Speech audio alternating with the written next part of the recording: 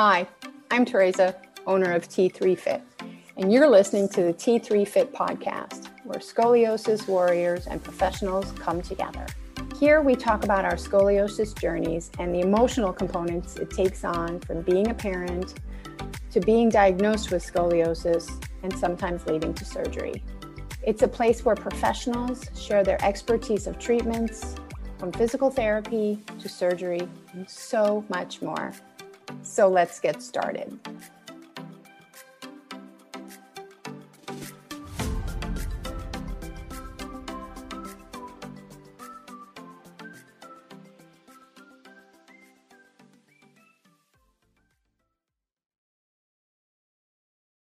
Hey everybody, welcome to the T3 Fit Scoliosis podcast. On today's episode, we have Dr. Chris Raynor. He is an injury analyst. He is also an orthopedic surgeon based in Canada. He's here to talk about his profession, how he got started on it, specifically what he does, and just to kind of open the conversation of, if you guys have any questions, where you can find him and what he offers.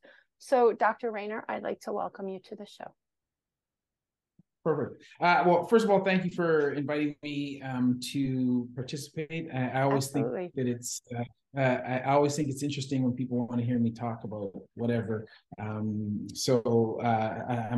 grateful for the opportunity to do that. And then secondly, just call me Chris. That's why I feel like just call me Chris. Okay. So, but yeah, so as you mentioned, I'm an orthopedic surgeon. That's my primary occupation. That's what I spent a lot of years training to do. And so that's what I do on a day-to-day basis. But also, I happen to be a content creator on a number of different platforms, Instagram, YouTube, TikTok.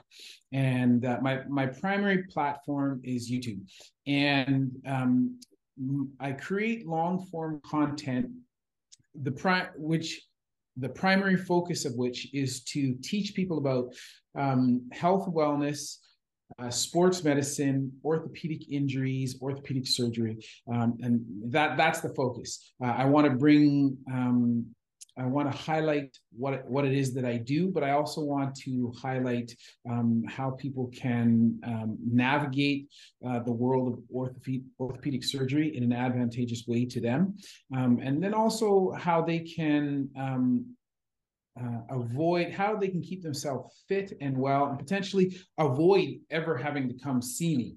And I try to teach people how to do that. And so I do that through long form content. And I've been doing that for about 5 years now. And I've discovered, initially when I first started doing it, I was teaching people sort of in the way that I was taught, very didactic kind of manner. And I found that the retention was not as great as what I would like, because, it's very, very dense material. And in some in some cases, it's kind of dry unless you have a really vested interest in it. So I eventually learned that the best way to teach that information was to pull events from everyday occurrences, current events, stuff that was on TV, popular culture, all that kind of stuff. Mm-hmm. So take stuff from there, and then pull out the sports medical aspects or the orthopedic surgery aspects, Mm-hmm. or orthopedic injury aspects, and Mm-hmm. discuss it in those contexts. And then people seem to resonate well with people. Mm-hmm. And then so that's basically what I do. And so injury analyst, that's kind of a term that I coined a little bit, but basically that's what I do. I look for different videos of people getting broken up, and then I talk about it. So it's just basically, it's real life, and that you're translating it into a way that is still can be very scientific, but makes sense to like somebody who's just listening for the first time, so that they're not overwhelmed. Because as you said, when we hear things that are scientific, we can easily shut down and we're like, okay, you're speaking, I don't know, some other foreign language, and I have no idea what you're talking about. For sure. And actually, so one of the things, when I first started practice, I made a promise to myself because of what I had observed with my parents. So I'm a first generation Canadian. My parents were immigrants from Jamaica.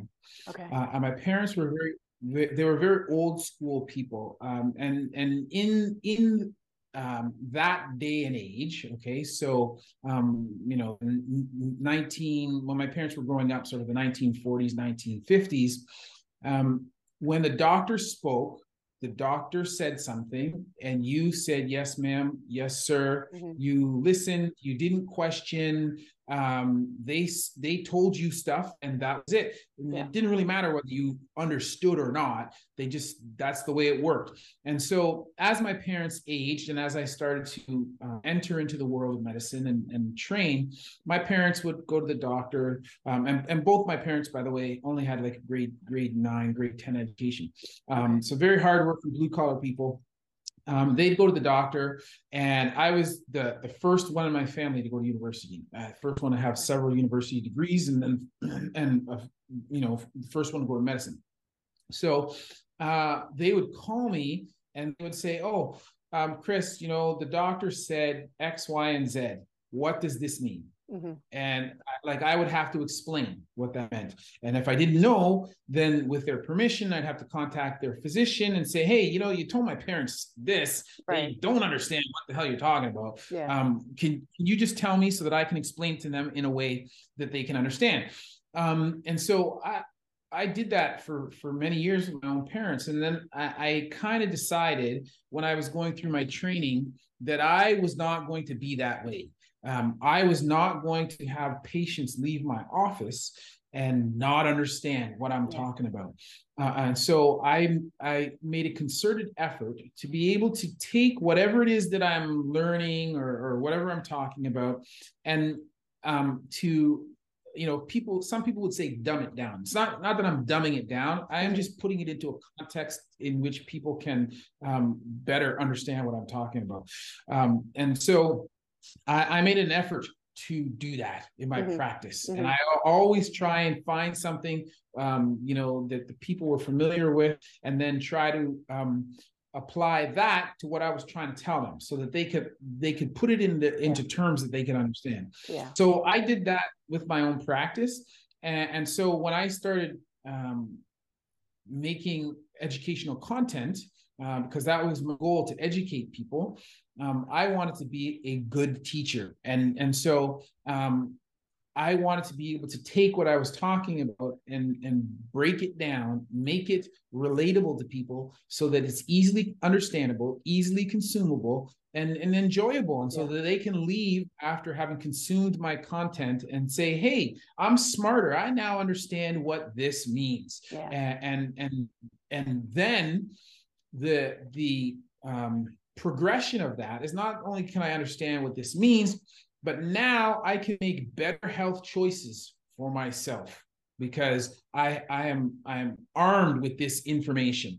And so that's the whole goal, and that's what I'm trying to do. And you know, it's a work in progress. I'm learning things all the time, but the goal is to help educate people, help them to better understand the medical environment and how it impacts them, and to help them make better medical and health wellness choices for themselves.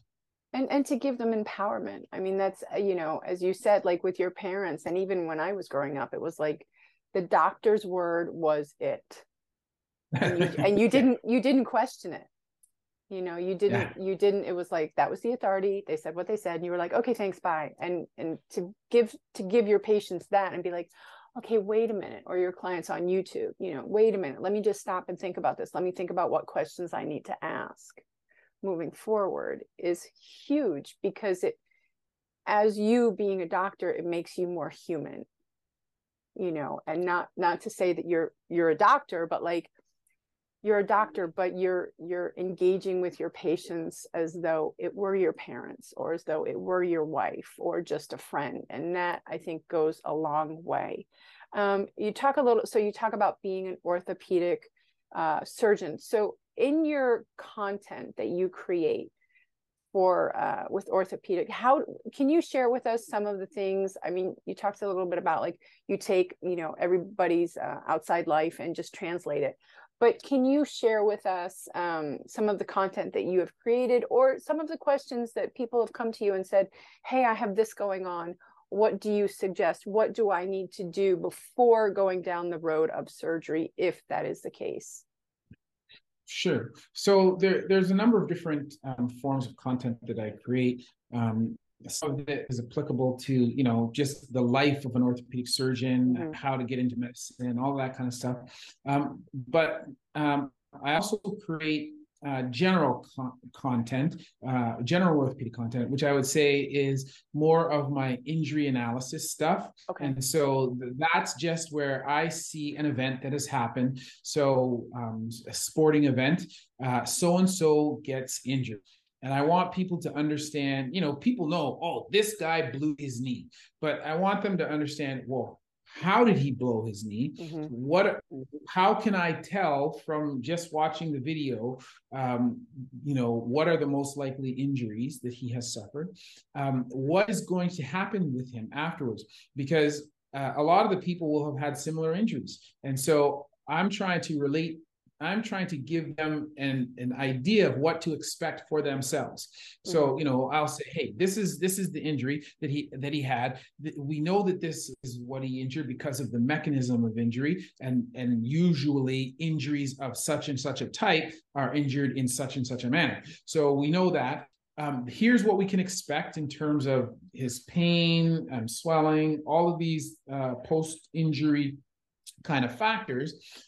This is the type of examination and analysis that will occur by his physicians, so that he'll get this type of imaging. They'll do this type of physical exam. He'll either be admitted into a hospital or wherever. And then I'll kind of just break down the course of his injury and the course of his treatment, so that as if I was kind of like a fly on the wall reporting what's happening. And again, this is just to give people an understanding and a sense of what they can expect for themselves or for a family member who might have this. So that's the second type of content that I create. And then the third type of content that I create is more specific, where I say, okay, so here's this specific problem that you have. Here is, you have a meniscus tear of your knee. And how are you going to take that problem that you have, and how are you going to go from a immobile, knee swollen, painful state and get to a mobile, pain-free, and functional state? What are the steps? What are you going to do? What are the exercises that I would, if you were my patient, what are the exercises that I would give you so that would help you to get to that pain-free functional state? And in those videos, quite frequently, I'll demonstrate the stuff that I do for my patients, or in some of the videos, I've documented what I did for myself after surgery and after my own injury, and say, hey, this is what I advocate for my patients. Here, watch me do it.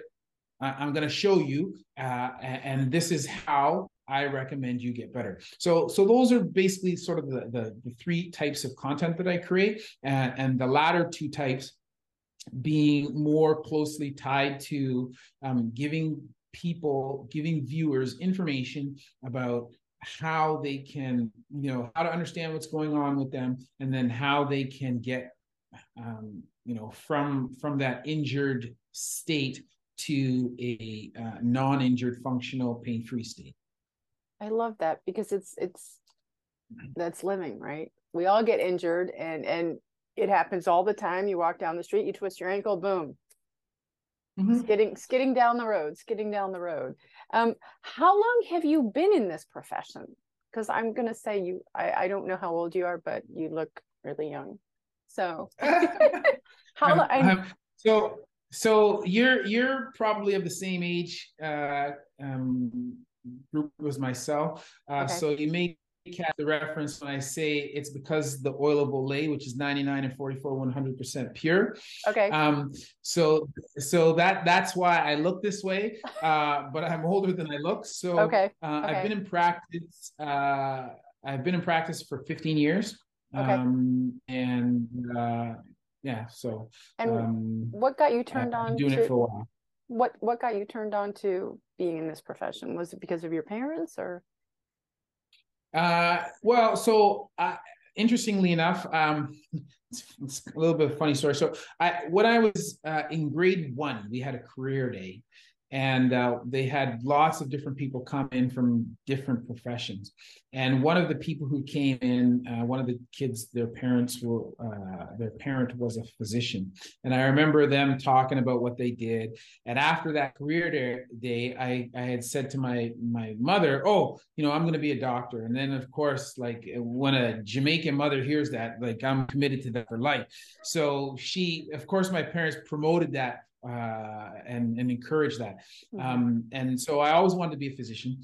And so that was kind of my goal always growing up. And then when I was in university, I played varsity football, and obviously football is a contact sport. So I did have some injuries during that time, and I had the opportunity to experience on the receiving end some orthopedic care.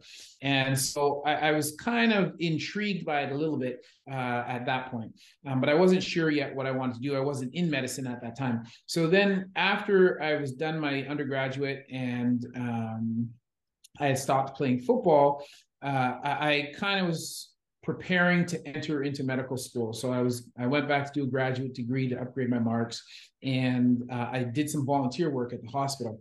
And I had a surgeon who was a general surgeon, not an orthopedic surgeon, but a general surgeon, when I was volunteering, kind of take me under his wing. And he allowed me to observe him in the OR and spend time with him in the clinic. And I thought to myself, I'm a very tactile, kinesthetic person. I like to do things with my hands, and I'm very physical. So I knew I wanted to go into medicine, and I thought, okay, what am I gonna do? I was very intrigued by surgery and doing stuff with my hands and procedures, and so when I finally got into medicine, I was kind of thinking, oh yes, surgery, that's what I'm going to do. But surgery, there are many different types of surgery, and I still hadn't really picked a specialty. But when I started to consider, how busy my life would be, and by that point, I already had 3 young kids, fitness was a big part of my life because it had always, after I'd either been involved with competitive sports, and then after that, when I was trying to stay in shape, I became a fitness instructor, personal trainer. So I had been doing that all through my graduate degree, teacher's college, medical school. I was still doing that. And even when I first started residency, or before I started residency, I was doing that. So then I was kind of trying to think, oh, how can I streamline my life? And I thought, when I thought about, I remember at that time when I was trying to make this decision making, when I was doing this, I had seen an interview with Oprah Winfrey, and Oprah had talked about how most of the stuff in our lives is superfluous. It's not necessary, and we have too much going on at all times. And she had said one of the most powerful things that she had ever done was to streamline her life and to pare everything down. And I believe in the conversation she had said, take the 3 most important things and combine them. And so at that point in my life, the most important things to me were my family, my medical career, and my fitness. And so I was like, well, how can I bring these all together? And I thought, you know what? I've had orthopedic surgery myself. I like to do procedures, and orthopedic surgery allows me to do sports medicine. And wait a minute, sports medicine, then I can be on the sideline with the football team, and I don't have to give up football. I can hang out with the boys again. Oh my God, this is going to be great. So that was ultimately how I made my decision. And I said, okay, yeah, I'm going to be an orthopedic surgeon. I'm going to do orthopedic sports medicine, and I'm going to hang out on the sidelines of football. And yeah, that'll be awesome. And it just all came together. All came together. It It didn't all just come together, but that was the plan anyway. Okay. Well, it's still evolving. We're constantly evolving, and it's always gonna shift, and it's always gonna change a little bit. I'd like to ask you about being an orthopedic surgeon and back situations. How has that been in your experience in your career, just with people with back injuries? Because I know it's super common with so many people who have back pains, and then herniated discs. My father had 2. I have scoliosis. I have the Harrington rods fused to my spine. I know that there's a new procedure going on, tethering, which is still kind of like up in the air. But what have you experienced along the way in your journey of being a surgeon in those areas? I had to say, so I'm not a spine surgeon now, but spine, during our orthopedic training, we spend quite a lot of time doing spine. So over the total of 7 years, I was an orthopedic trainee both as a resident and as a fellow. Okay. I have spent, probably 18 months of that time dedicated strictly to spine.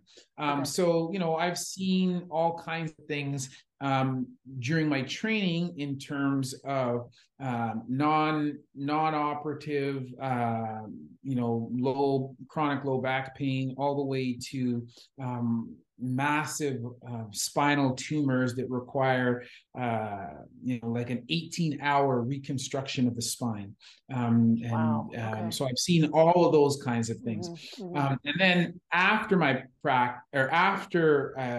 completed my training, and then I've been in practice as a orthopedic sports surgeon.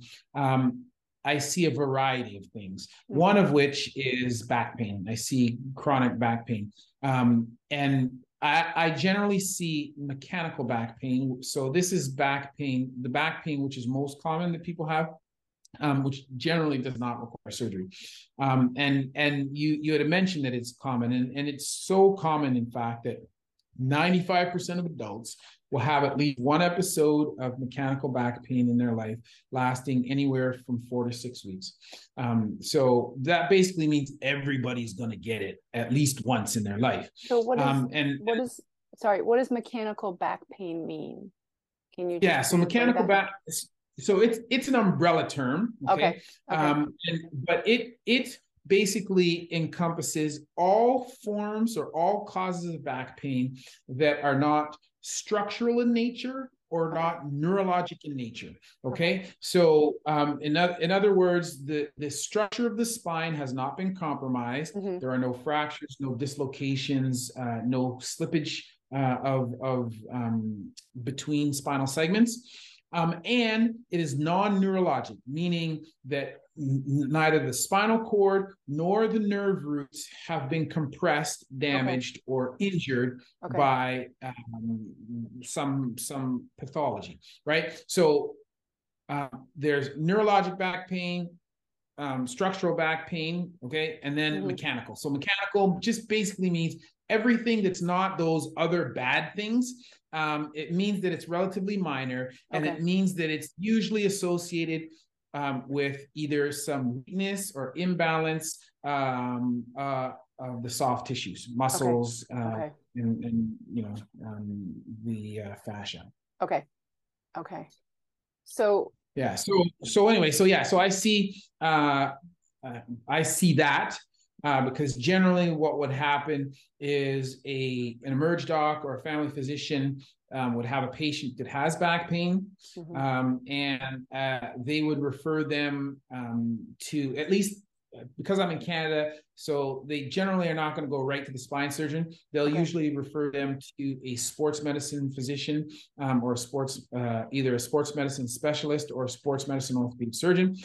So we'll see that. then we'll do the primary workup, so x-rays, and then send the patient to physiotherapy.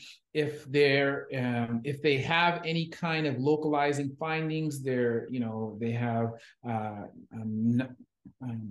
weakness or loss of sensation in a nerve distribution pattern, loss of bowel or bladder function, or they have abnormal findings on X-ray that mandate other imaging, then those people will be sent further up the chain. So okay. I'll refer them to a spine surgeon, but everybody else kind of stays at that first level, and then they basically get treated with physical therapy.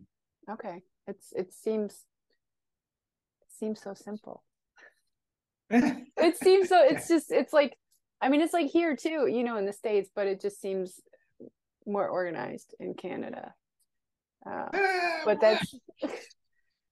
that's the difference between, it's like apples and steaks, I guess. It seems organized, but it isn't always that way. And it doesn't always go as smoothly as you'd think. You know? What's something I'm going to say what's the simplest thing that you could suggest to somebody who's dealing with any type of pain? And in particular, I'm going to talk about back pain.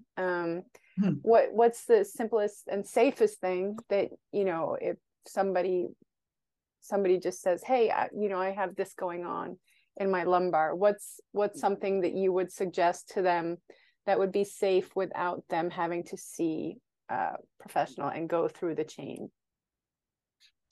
So the first thing that I'd say to people before they even consider going to see anybody or anything is just that I'm as I told you, I like to give people education. I would educate them and try to empower them to understand that they don't need to go to somebody to fix their back pain. The person who's going to fix their back pain, I'm already talking to that person. It is that person that I'm talking to. They are the ones that are going to fix their back pain. And so I would, number one, empower them to understand that they are the ones who are in control.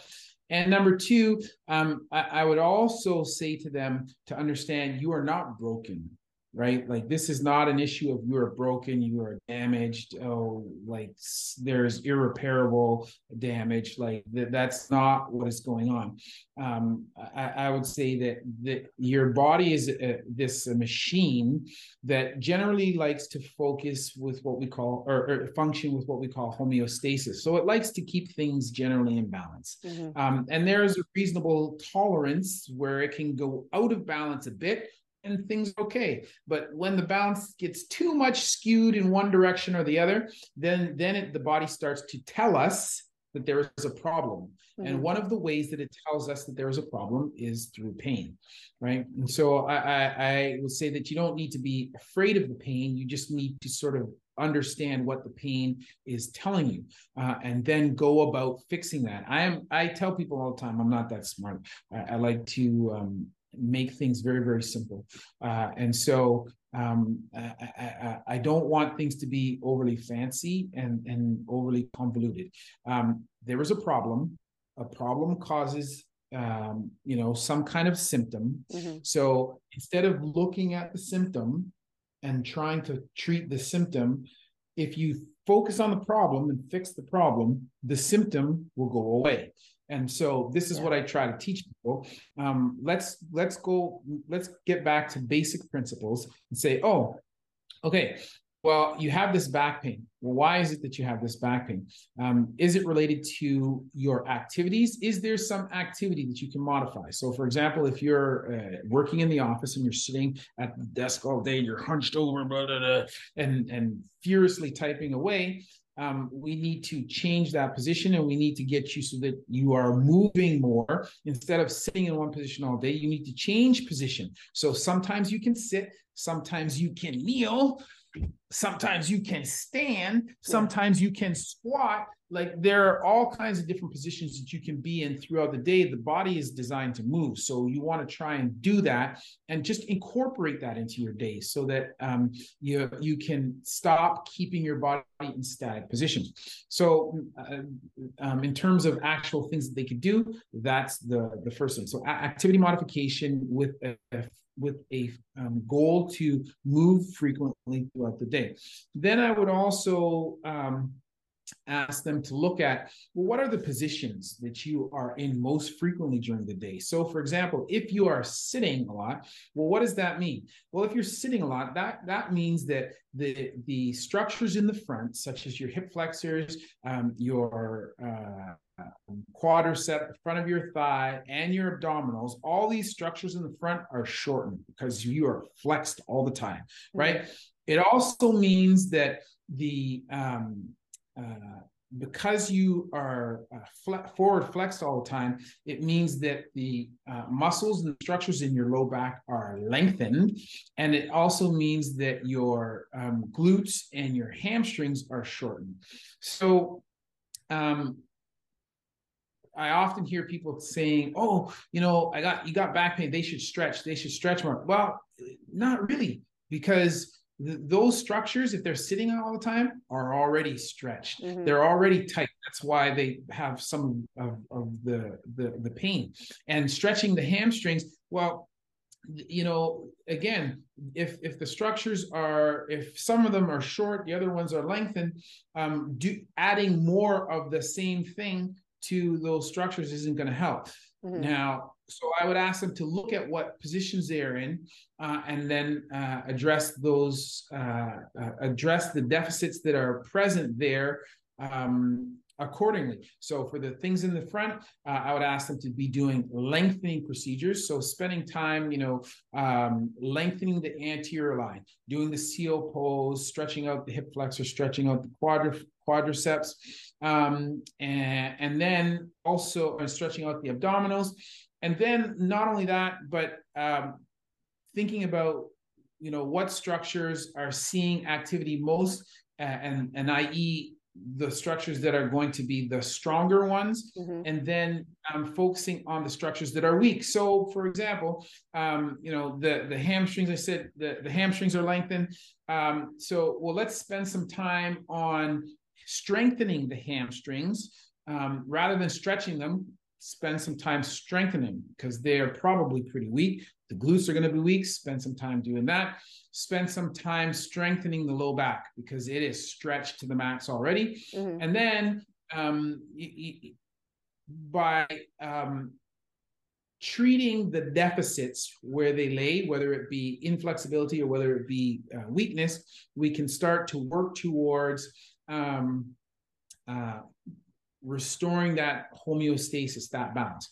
So I would then say that. And then once they had done that, the next thing that I would talk about is introducing mobility to the spine. Because we spend a lot of time in static positions. And if you look at the spine, the way that the spine is designed, it is designed to do both forward flexion and extension. Is designed to do lateral bending to both sides. And it is also designed to do rotation. But the body is a very efficient machine.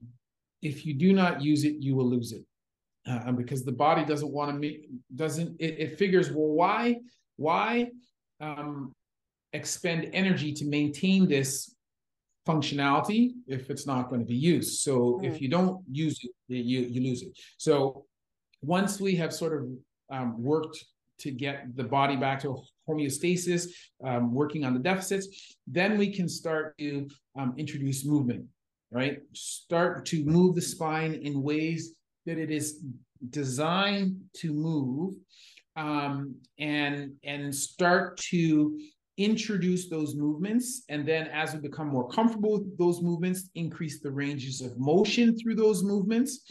And once we have maximized that range of motion, then introduce strength throughout the movement in those ranges of motion.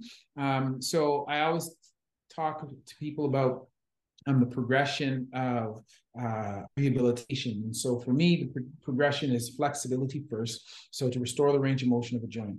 Then two, to restore the absolute strength of the muscles that support that joint. Okay. Then number three, to work on mobility. So flexibility and mobility are two different things. So flexibility is a passive property. Mobility is an active property. So we do the passive property first, then we work on the strength.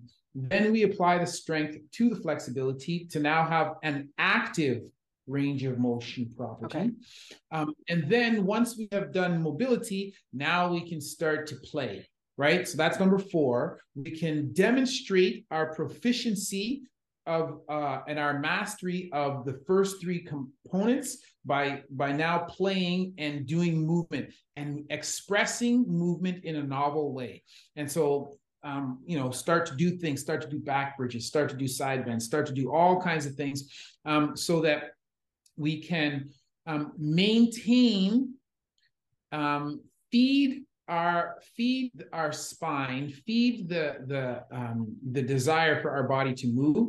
We can maintain that by doing the play, whatever, and expressing movement in a novel pattern or in a novel way. So that would be my approach. And for somebody who says, I don't know a lot, you just I mean, I'm just listening, and I wish that we had so many more professionals like you, because everything that you're breaking down, it's not the case. It's not. Let me reiterate that, or say that differently. Listen, I'm an orthopedic surgeon, man. I know what my colleagues are like, and it's not that my colleagues are not educated, but I think I have a different perspective for a number of reasons. Number one, I was always involved with athletics. Okay. So I was an athlete myself. I think that's important. Number two, after being an athlete, I was a personal trainer and fitness instructor. Yeah. So again, I have a bit of a different mindset.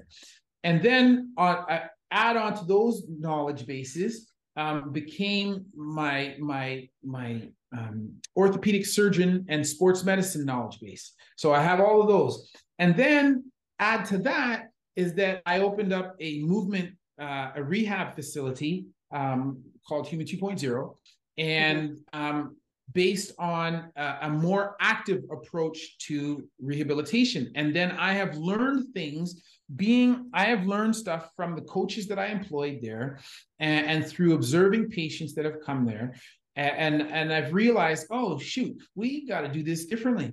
And I know what you didn't verbalize it, but I know what you're driving at, because I do things for patients that if I had said during my residency, if a preceptor had asked me, how are you going to rehab this patient? And I would have said, oh, well, I'm going to do this, and this.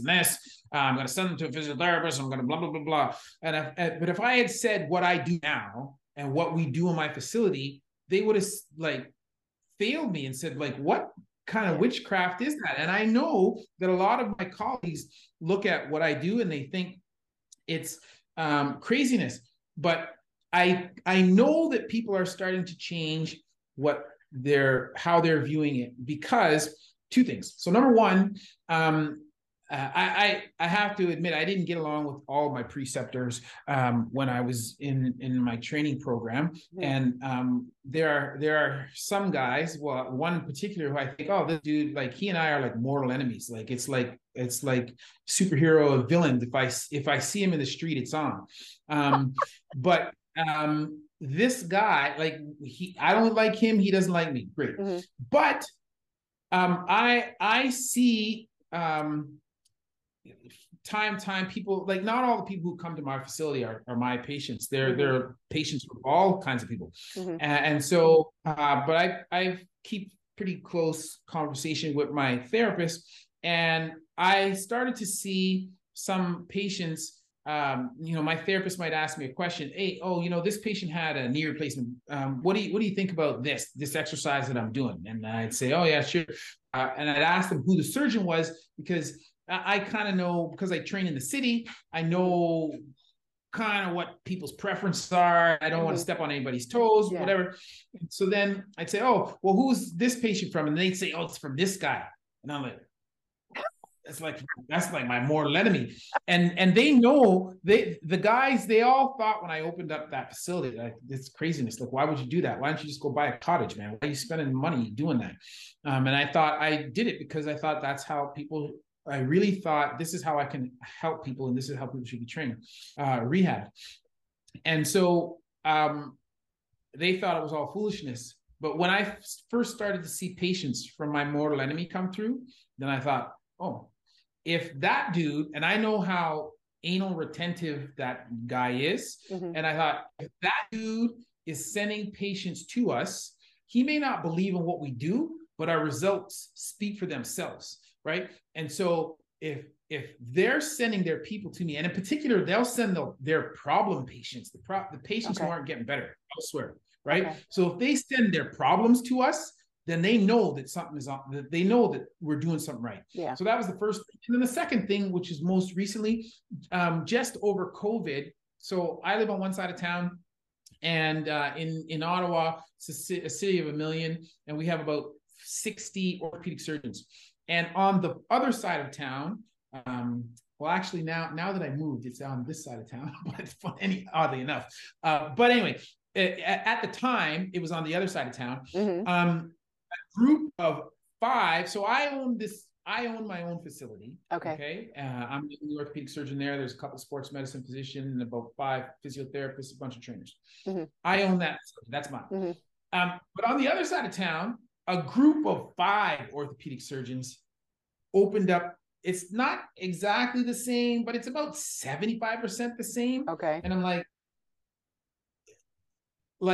that was 5 years after I opened mine. And I'm like, oh, well, you guys all thought this was stupid, but now I guess there's 5 of you that don't think it's stupid anymore, because now they've opened up their own. And again, it's not exactly the same, just because they don't have the same knowledge base that I have, in terms of the personal training, the movement,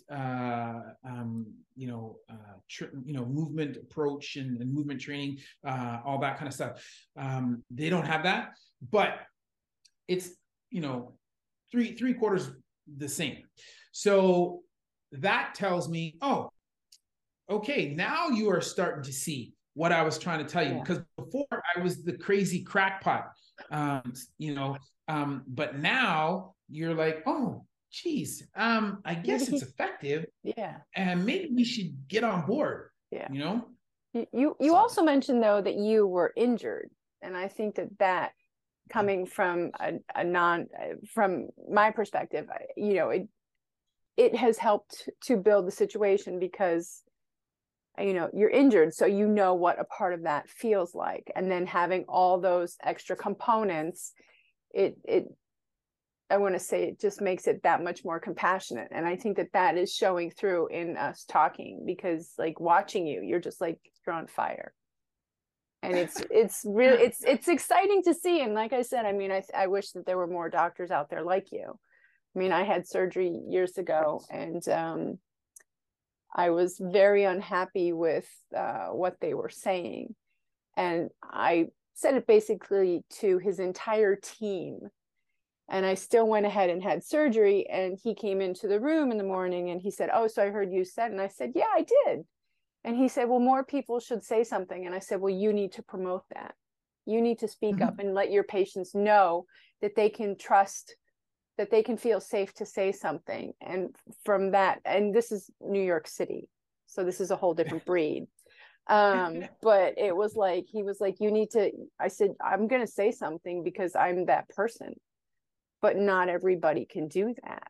And the fact that you were in that category of having an injury and bringing all those components together, I think goes a really long way. And I just wish that more people, more doctors were like you.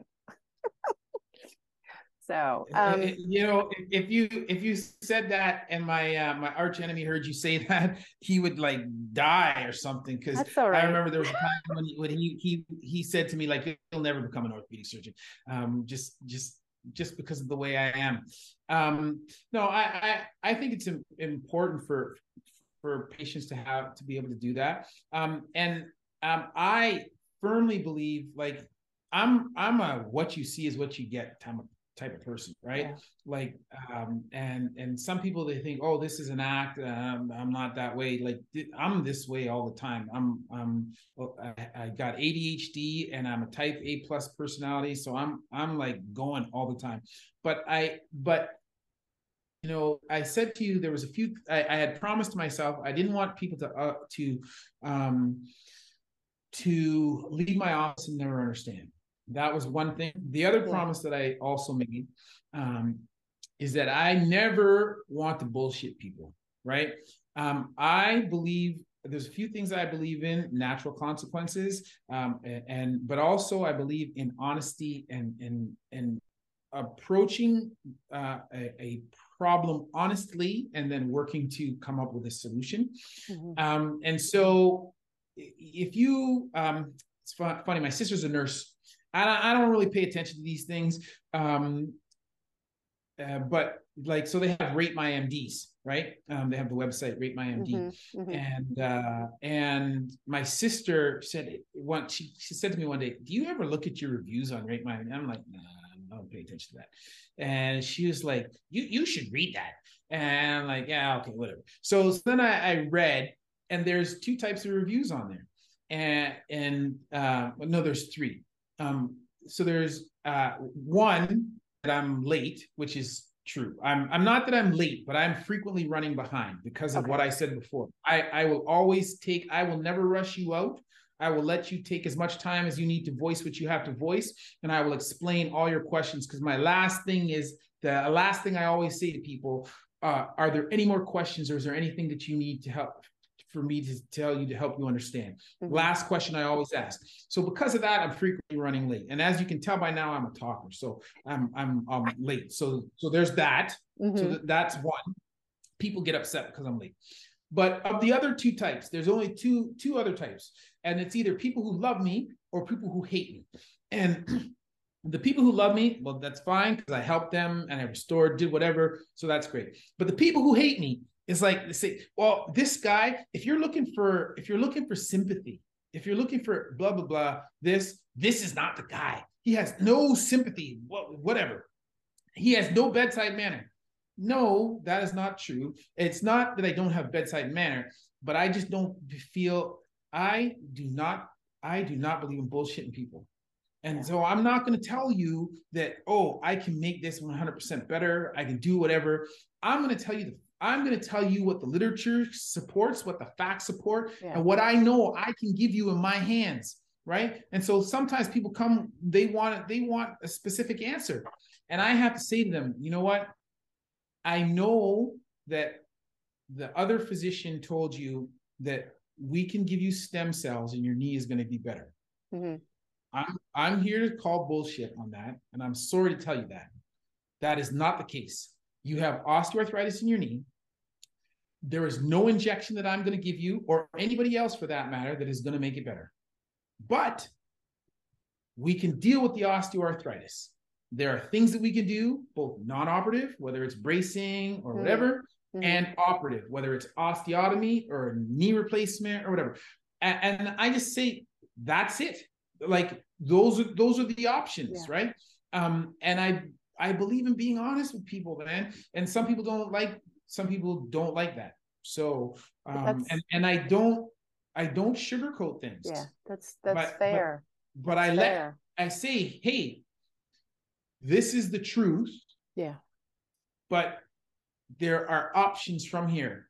And if you are prepared to listen, then we can discuss that, and I can tell you, I can help you, right?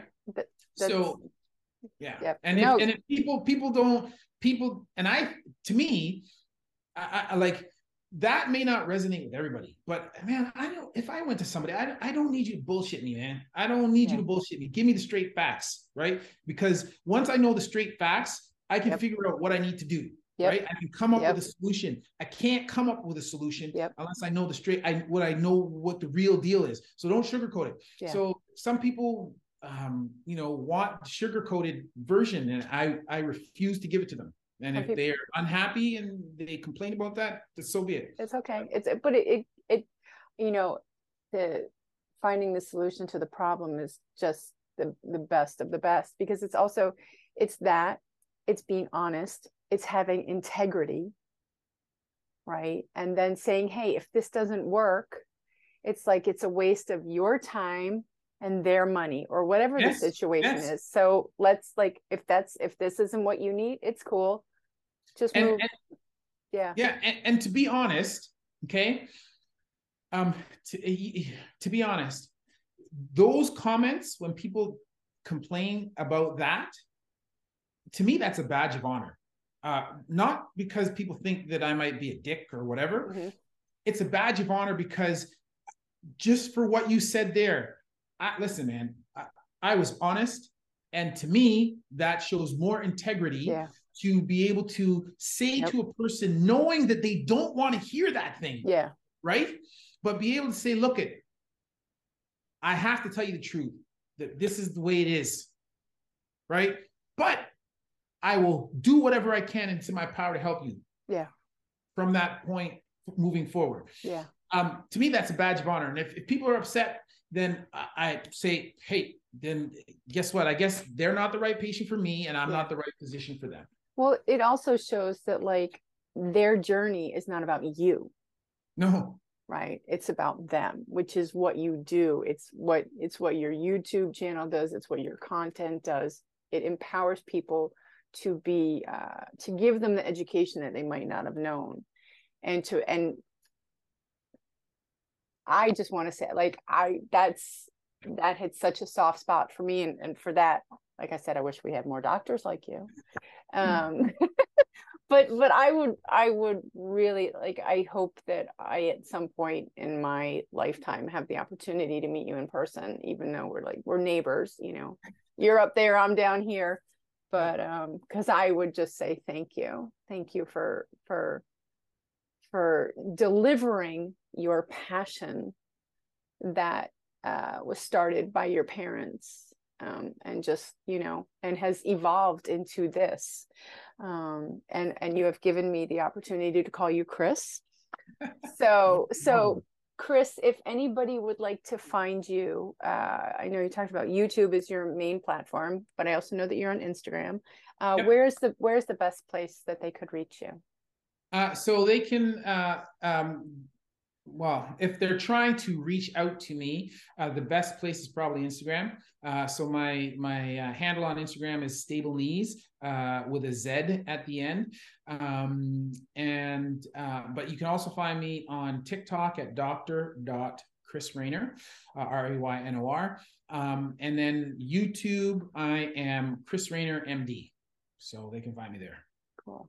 Well, Chris, I say it every time. I'd like to thank you for being a guest, but I would really like to thank you for being a guest on the show, because your passion, I mean, if people could see you, it's exuding everywhere. It's like going beyond the screen. So I would like to thank you for being a guest on the T3 Fit Scoliosis podcast. It has been a pleasure, a privilege, and an honor.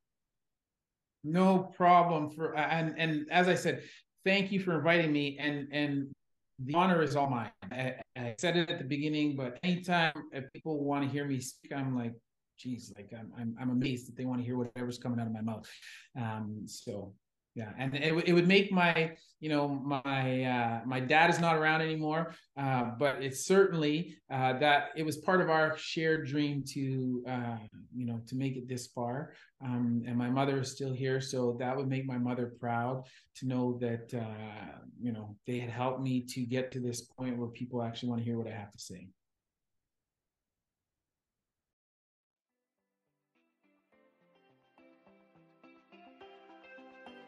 If you like this episode, chances are there's someone else out there who needs to hear it too. So it would be a huge favor to me if you'd go ahead and give us a 5-star review. It helps me get the message out to more people. And if you need help moving in pain, then download my 5 free tips, and I'll catch you on the next episode.